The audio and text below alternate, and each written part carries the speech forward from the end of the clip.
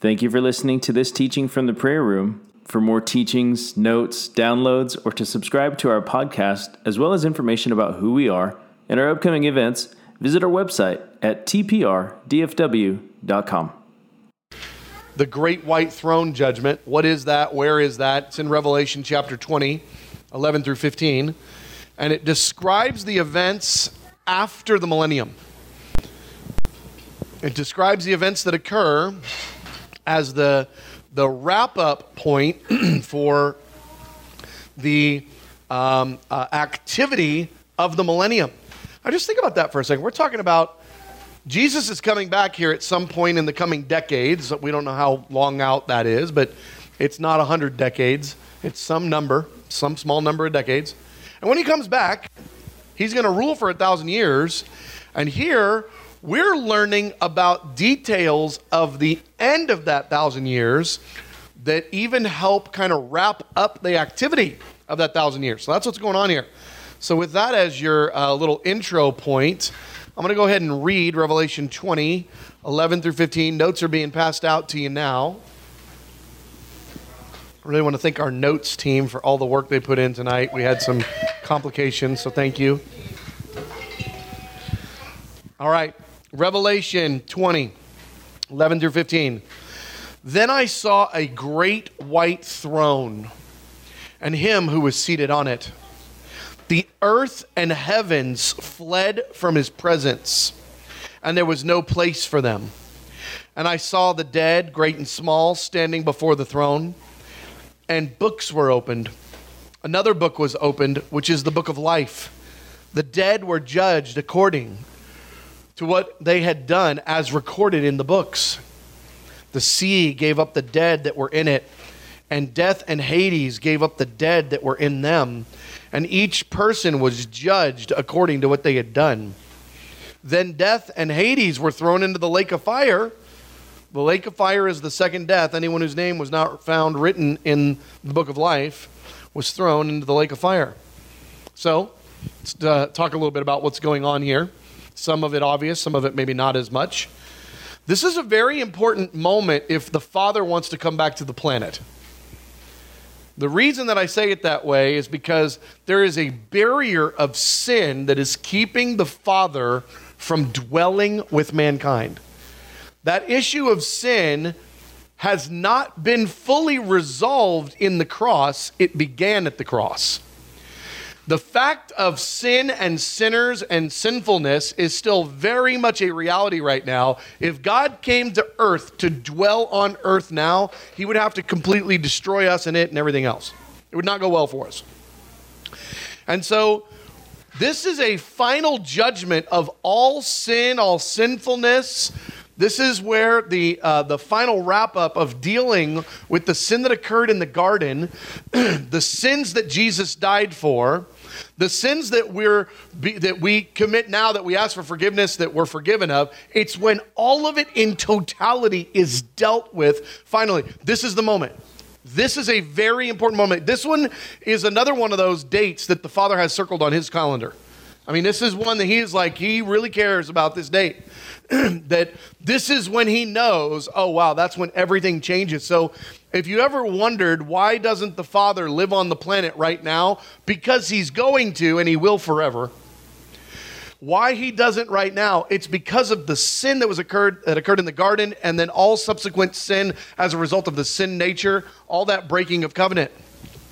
So, reading here Revelation 21, verse 4, just a little bit later. This is what happens after sin has been completely dealt with.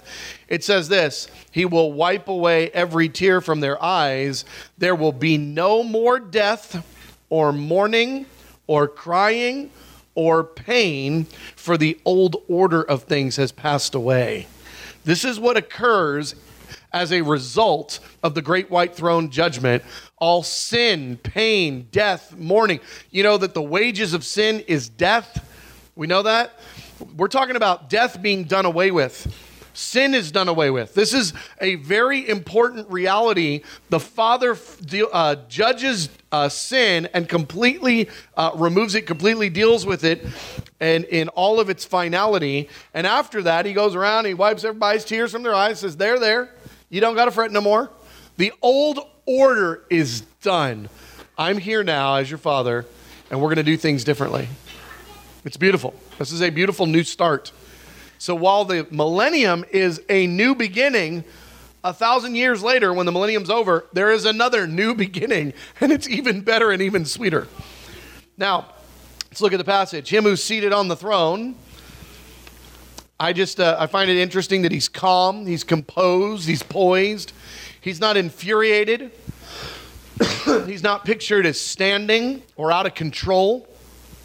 He's dealing the greatest judgments that have ever been dealt with. He is giving finality to all judgment that's ever been given before, doled out before.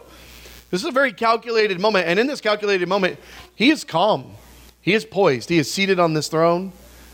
He is not, infuriated or like Zeus throwing lightning bolts. I mean, he is very calm and collected, okay? The intensity of this moment, we see that it says that earth and the heavens flee. Some translations might say earth and sky. Earth and sky, I think, is a better, more correct interpretation of what's happening here, because it's not talking about heaven fleeing. It's talking about the sky fleeing. And we also see that the word for earth that's used in verse 11 in chapter 20, it's often translated land. So it's not talking about the planet Earth fleeing. It's not talking about planet Earth like disappearing or something. We've actually got a lot of reasons why we know that's the case. But there does seem to be something about sky and earth in relationship to the proximity of his throne where it's fleeing. It's almost like a hurricane force. And so there's a bit of mystery to this fleeing, because it does say flee, not disappear. It does say flee, not destroy. And so it's some version of the dirt and the atmosphere around the coming of his throne, in whatever context that is. It's fleeing. And I just imagine it being much like a storm in the way that it's fleeing. Now, one of the reasons we know that this word fled, I mean, it says it fled, but one of the reasons that we know fled doesn't mean destroyed or, removed or whatever, is because it's just a couple of verses later that we see the sea is doing stuff. Hades, which is in the earth, is doing stuff. We see the activity of the land on the physical, topsoil or whatever on the crust of the earth, the sea. It has activity just a couple of verses later. And then Hades, which has its place at the center of the earth or somewhere beneath the crust, the abyss, we see that it does stuff. It says that they give up their dead.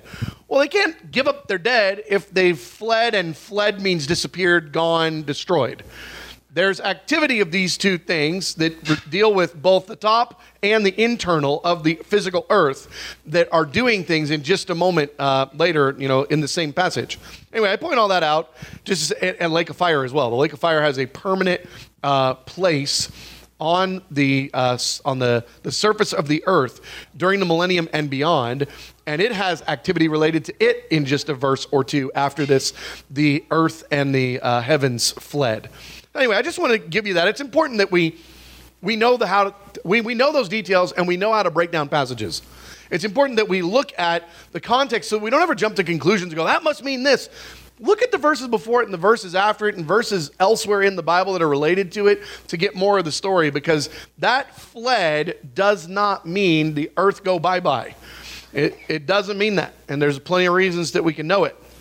All right, so I'm going to keep going because we got a lot of notes and just a little bit of time.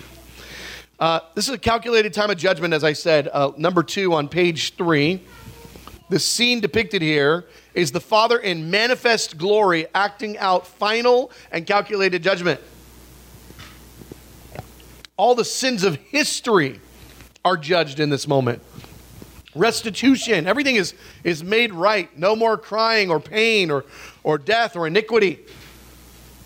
It's all dealt with. just to give you a few verses here that kind of help us to understand a little bit of insight into what we're reading in the Revelation 20 passage that we just looked at. Matthew 10:26 says this, there is nothing concealed that will not be disclosed, or hidden that will not be made known. No sin, no unrighteous deed, no false motive, nothing. He said, there is nothing, these are the words of Jesus, and I just imagine Jesus is imagining certain checkpoints throughout history. And with the great white throne judgment being a really big checkpoint, the biggest, where he says, guys, you're not going to be able to get by with anything. There's really no secrets. It's not real. It's a farce that we've convinced ourselves of. He says there is nothing concealed that won't be disclosed or hidden that will not be made known. Nothing. Next, Numbers 14. The Lord is slow to anger, abounding in love, forgiving sin and rebellion, yet he does not leave the guilty unpunished. There have been so many guilty men throughout history. So many of the guilty that in their life they died unpunished seemingly. They died having, at least according to the courts of man, not having to have given account. It says, but trust me, the Lord does not leave the guilty unpunished. That verse in Numbers 14 is actually primarily, this is maybe a little bit of a shift for you. That verse in Numbers 14 is primarily talking about the great white throne judgment after the millennium. And we'll look at that here in a minute. That's what that verse is primarily addressing. And I'll prove it to you here in a minute. Exodus 32, 33 through 35, Lord said to Moses, whoever has sinned against me, I will blot out of my book. The subject of God's books is part of this passage we'll be looking at.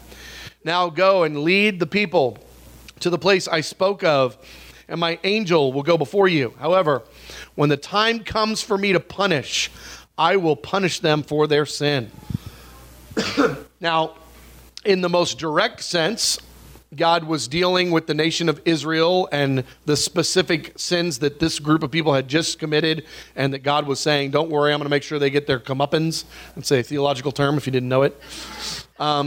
But he says, but in the bigger sense, this subject of when the time comes for me to punish, I will punish.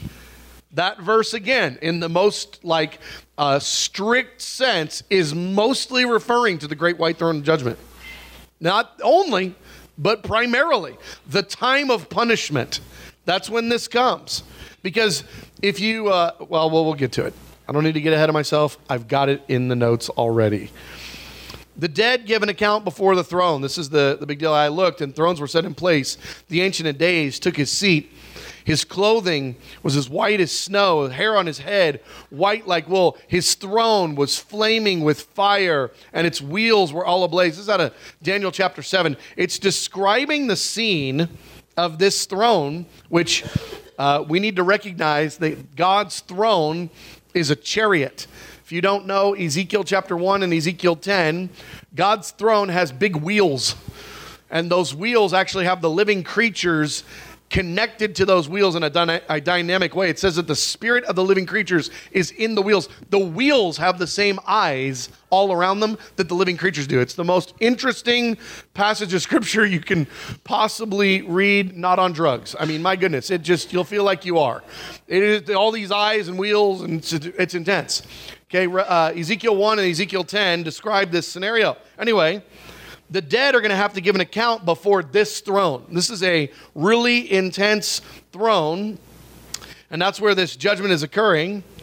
And they're going to be judged according to life choices. Revelation 20, verse 12. I'm in part B on page 4.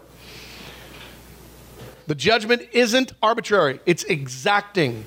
It's not, oh, you're good, or oh, you're bad. It's exacting judgment. Look what it says. The dead were judged according to what they had done, as recorded in the books. Bad. He knows when you're sleeping. He knows when you're awake. Oh my gosh, this is so intense. I'm telling you, they stole that line straight out of Revelation chapter 20. Like, it's not, the Santa Claus ain't the deal. This is a real deal moment where he knows every deed and he's writing it down. I'm sure he's got scribes, but he's making sure it happens.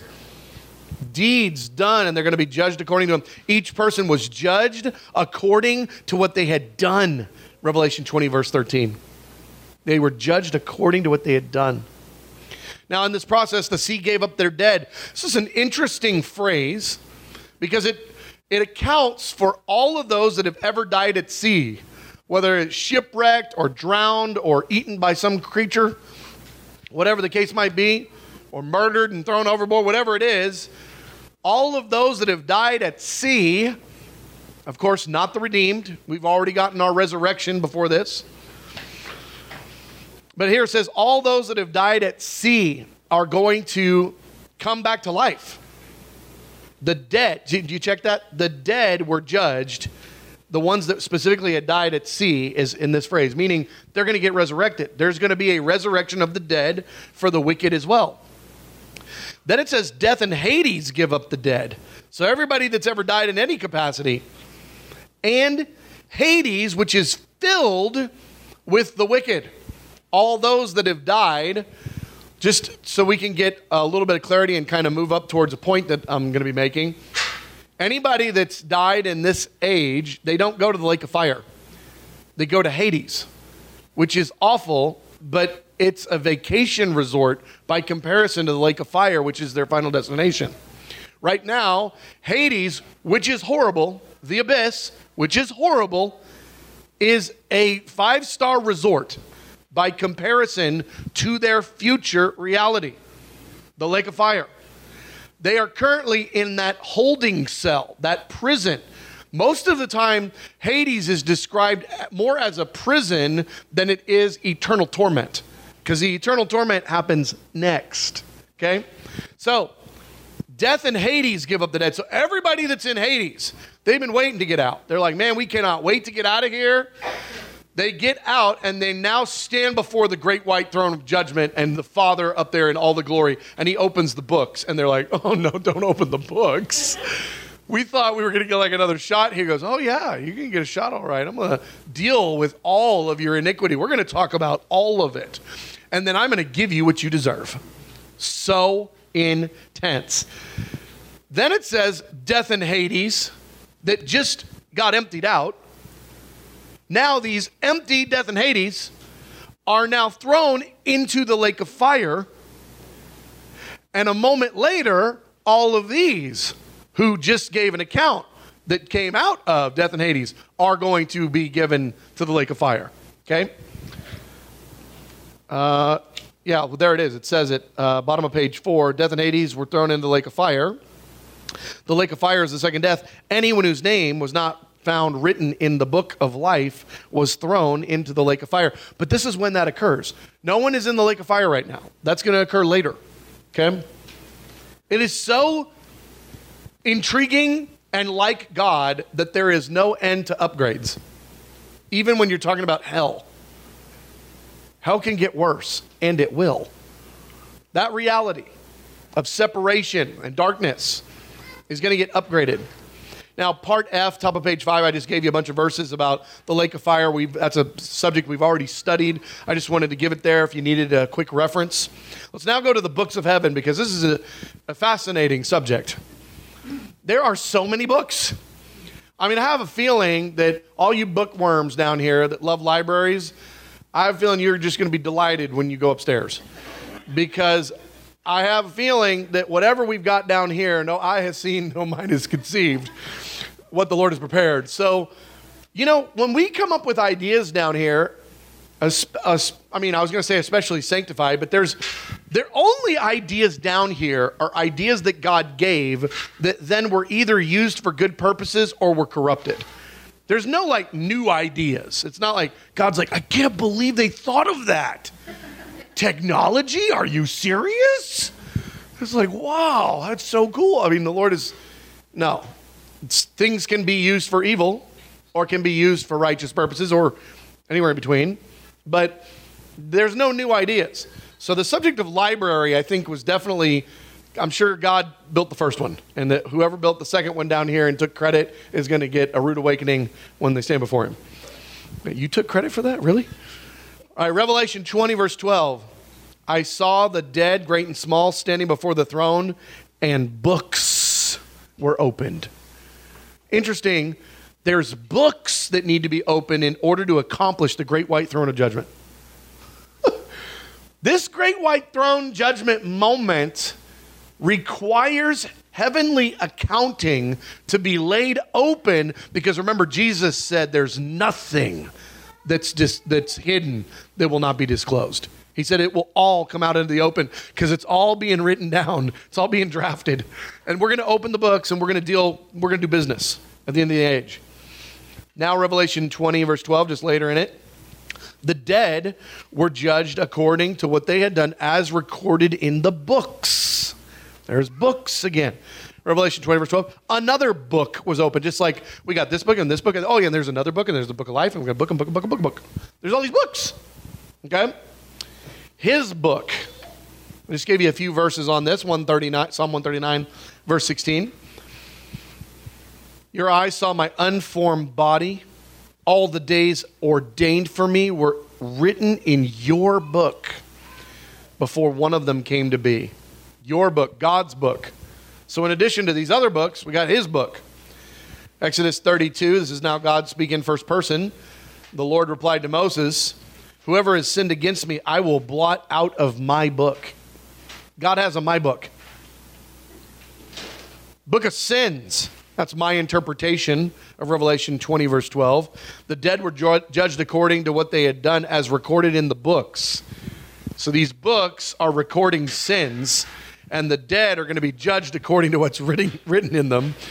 And that's really a bad thing. So it's like, I mean, you got a journal. Do you have a sin journal where you just write down only your sins? Because that seems to be what this is. This is the secrets of everybody all in a book. The book of sins.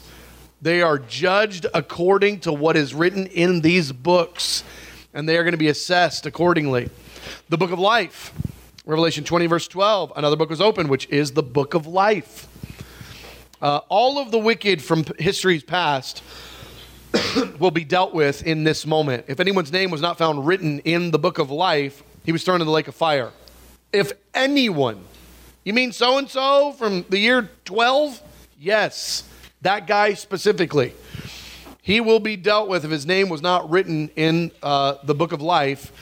He will be thrown into the lake of fire. This is a highly accounted for moment, calculated. God has got it all lined up. And names being blotted out is a really intense concept that is not one man made up. It's in the Bible on a number of occasions. God's ability to blot out someone's name. Psalm 69, 27 through 28. Do not let them share in your salvation. May they be blotted out of the book of life and not listed with the righteous. Psalm 9, 4 through 8. You've sat on your throne, judging righteously. You have rebuked the nations and destroyed the wicked. You blotted out their name forever and ever. The Lord reigns forever. He has established his throne for judgment. This is David seeing a vision or speaking out of the overflow of his spirit and accidentally prophesying about the great white throne of judgment. I mean, this is really intense here. It says, the Lord reigns forever. He's established his throne for judgment. He will judge the world in righteousness. He will govern the peoples with justice.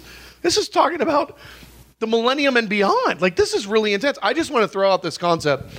If the subject of the great white throne judgment moment is not one that you're so familiar with, you probably heard it before, I want to invite you, as you read judgment passages, to start to picture where that judgment passage fits in redemptive history and in redemptive future, because many of them are related to the great white throne judgment moment, like the one that we just read.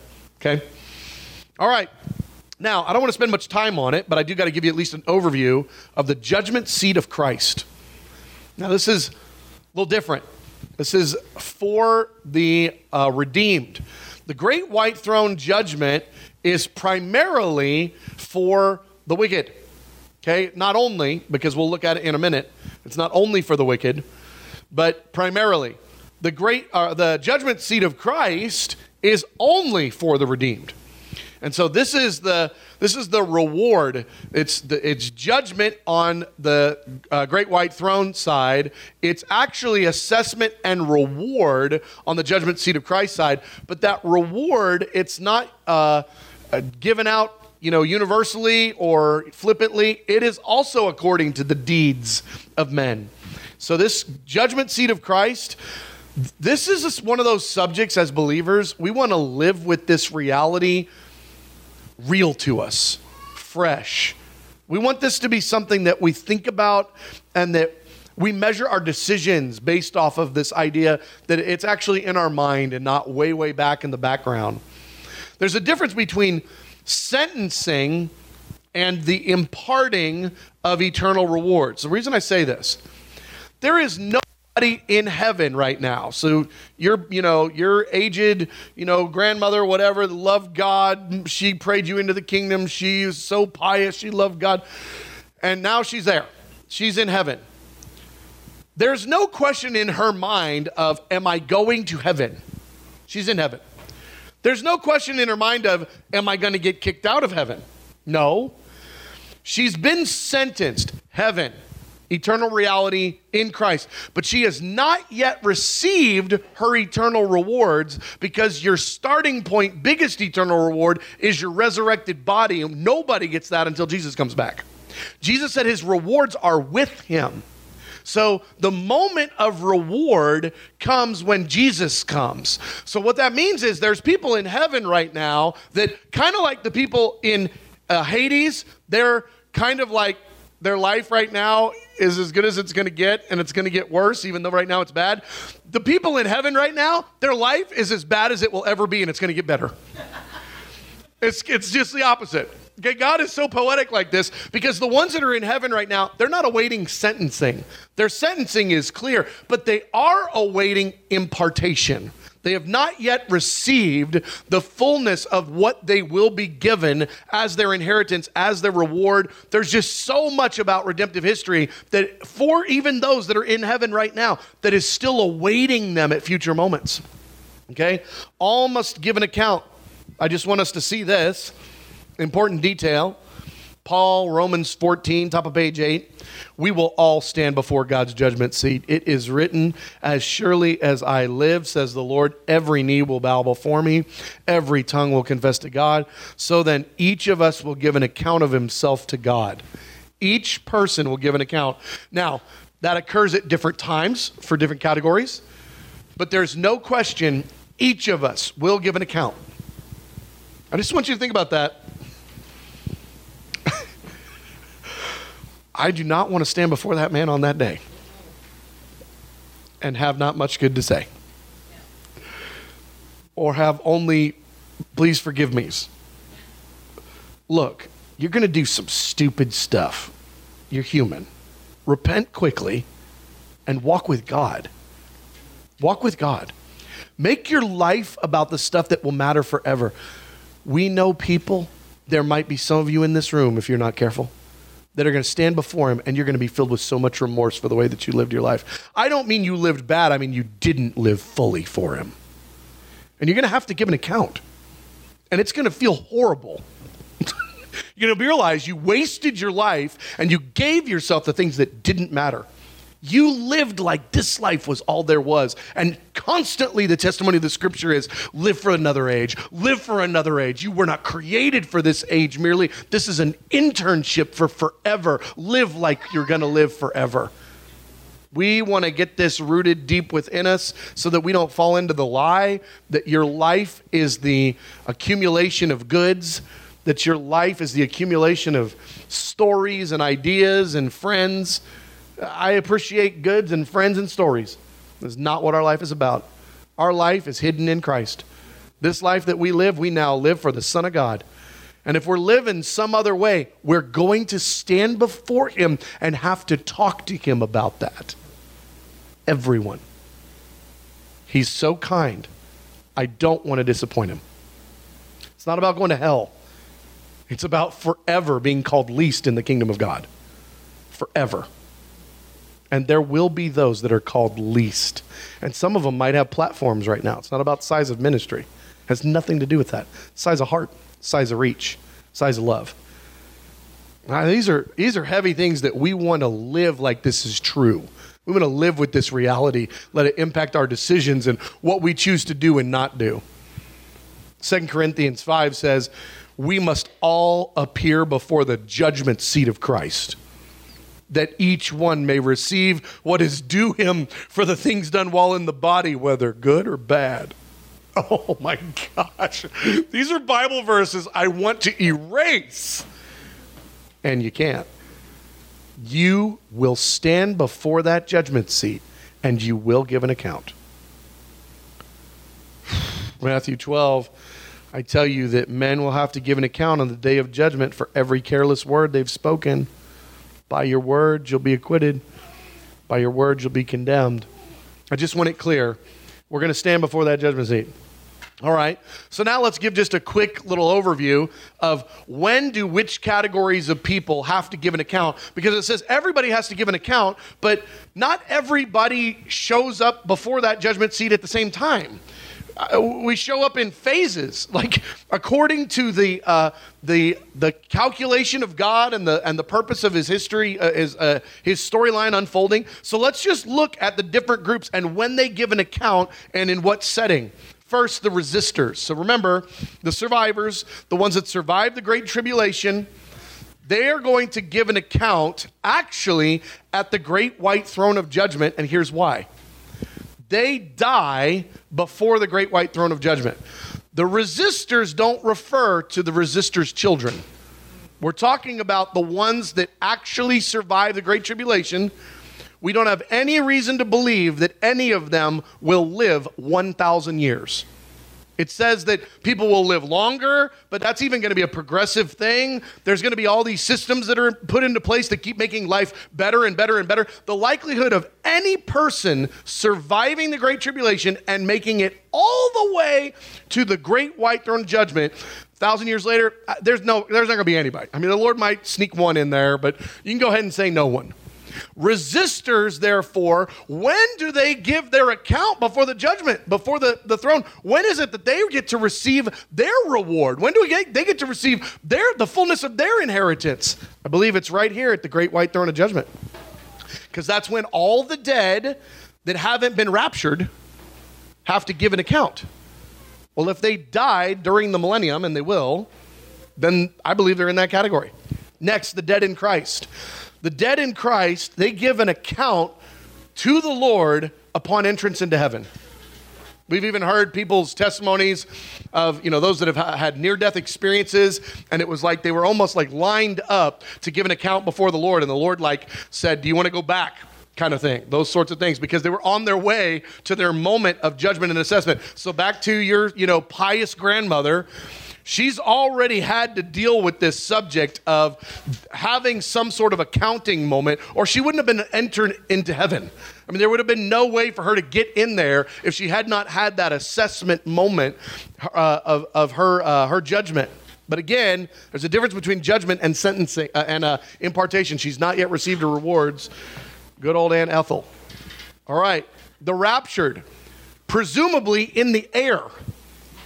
Presumably, the raptured will deal with this, because when Jesus comes, he's coming with all of his glory. He's coming. It says his reward is with him. And so if it's not in the air, and this is just my logic, if it's not in the air, then there's no you don't let somebody join your army unless you vetted them first. So there has to be an assessment of, yes, actually, you're in the Lord's army. Go ahead and get in the line. Oh, yeah, here's your sword and a resurrected body. They're getting their resurrected body. You don't give somebody a resurrected body and go, oh, you know what? I'll judge you later. I'll get back to you. Well, am I going to lose this thing? We don't know. It's up in the air. I don't know. So some version of that rapture moment and our appearing with him, I mean, this is a really intense idea. Some version of that is including our judgment assessment. Next, those born in the millennium. So all the children of the survivors, they will be judged at the great white throne of judgment. Because remember, Revelation 20 says, I saw the dead, great and small, standing before the throne. The books were open. Anyone whose name was not found written in the book of life was thrown into the lake of fire. But that means that at this moment, there will be those whose name was written in the book of life. And they won't be thrown into the fire. They will be given their inheritance and their reward. Well, who is that group of people? Because all the raptured have already they've already received. That group of people is those that are born during the millennium. Okay? And then lastly, the wicked from all of history. Hades gave up the dead that were in them. I told you a little bit about that before. This is the resurrection of dead promised for all the wicked throughout history. They will receive their judgment when they stand before the great white throne after the millennium. Okay, great. We made it through 9 pages of notes. Barely, sorta. Let's break up into groups. Luke, how many groups we got? 3 groups of 6 to 7. 3 groups, 6 to 7. If you're a group leader and you know it, raise your hand. 1, 2, Caitlin. Caitlin, can I get you to move over here today? And then Luke, just group over there. Andy over there. Groups of 6 or 7. Let's break into discussion groups, and then we'll come back for our time of Q&A at the end. Great. So the question is, it's talking about in Revelation 20, death and Hades gave up their dead. Is death a different thing and compartment than Hades, or are those two things the same and it's a redundancy? Definitely two things, and here's why.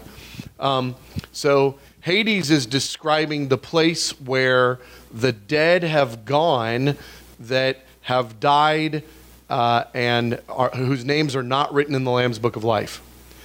Death is describing a much broader category. It's describing those who died during the millennium, but whose names are written in the Lamb's Book of Life, but who have not yet received their sentencing because they haven't gotten a resurrected body. They've not faced the great white throne of judgment yet. So it's that category of people, as well as all of the wicked in history that have gone. I guess that category would be Hades. So the major distinction is those in the millennium that have died, are they in Christ or are they in Hades? And so if they're in Hades, Hades is giving up its dead. If they're in Christ, much like at the return of Christ, there is this resurrection of the dead. There's going to be a resurrection of the dead in order for those to be able to stand before the Lord and receive sentencing. And so great question, a great point of distinction. It's so interesting when we start studying all these nuances. There are times where a category means one thing in a certain time frame, but it actually applies differently in the next time frame because other events have unfolded. And so paying attention to the details and chronology is really important when we study eschatology, especially when we start throwing in millennium and post-millennium, because that just changes up so many different things. I mean, God is going to continue to judge forever. He's a judge forever, but his judgment looks very different in the ages to come than it does during the millennium, than it does during this age, than it does during the brief window of the 3.5 year period tribulation. I mean, just a lot of differences there. So, excellent question. Yeah. Okay. So, the question more or less is related to the Father being a gift giver. And the question is in relationship to so end of tribulation, and now Jesus comes, we receive our reward, we get a resurrected body, we get to live out the millennium with our eternal reward. It's going to be incredible. But during the millennium, we're going to serve faithfully, and we're going to be doing things for Jesus. At the end of the millennium, there is another reward and judgment moment, great white throne, we just talked about it, where the dead are going to be raised, and so that is a resurrection of the dead that's going to occur after the millennium for those that died during the millennium, because his death gave up its dead so that they could have a conversation with God. Okay, so let's call that a resurrection.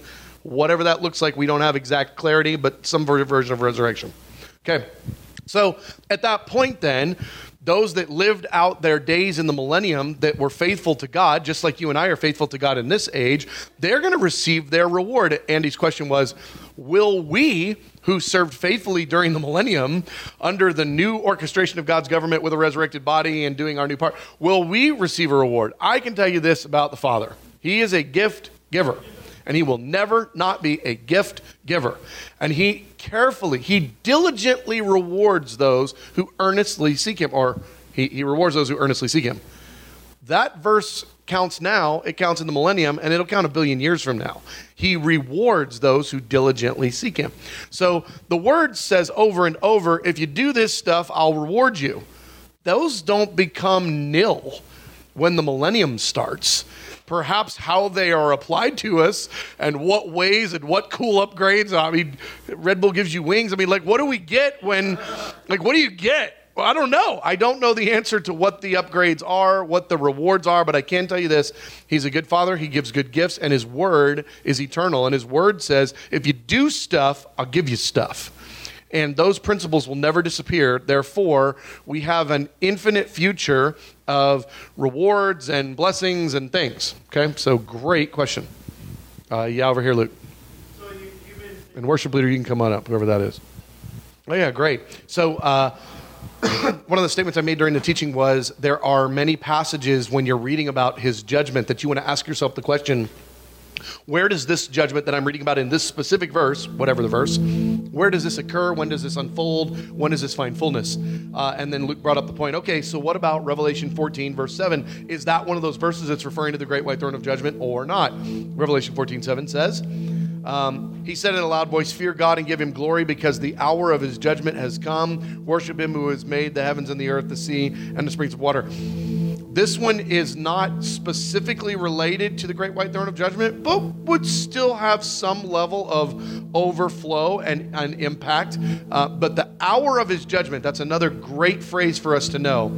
The day of his judgment, the hour of his judgment. When you read those phrases, those are, I'm going to just say always, and if it's not always, there's only probably one or two occasions where it's not. If it says hour or day of his judgment, it's actually referring to the period of the great tribulation and the judgment right there at the end. So that's the hour or the day of his judgment. But then you've also got these other judgment passages that are talking about like the establishing of his throne for judgment kind of phraseology. And those are ones you want to look at and more view in reference to the great white throne of judgment as the primary. But you know, the Lord is always accomplishing, he's playing 10-dimensional chess on us. And so at any given point, there's layers of revelation. But it's fair to ask the question, what's the primary? You know, what is primarily being addressed in this situation? And as I'll just tell you, for me, as somebody that loves the Word, asking that question has caused me to gape and laugh and cry in countless prayer meetings over the last years. As I study the end times, and I look at a passage I was always familiar with, and then I go, what's the primary on this? I'll give you a great example. Today we're at this solemn assembly. It's a beautiful moment. There's a beautiful, moment of repentance and things are happening. It's awesome. And rightly so, the word of God was applied related to, let every high mountain be made low and every valley be raised up.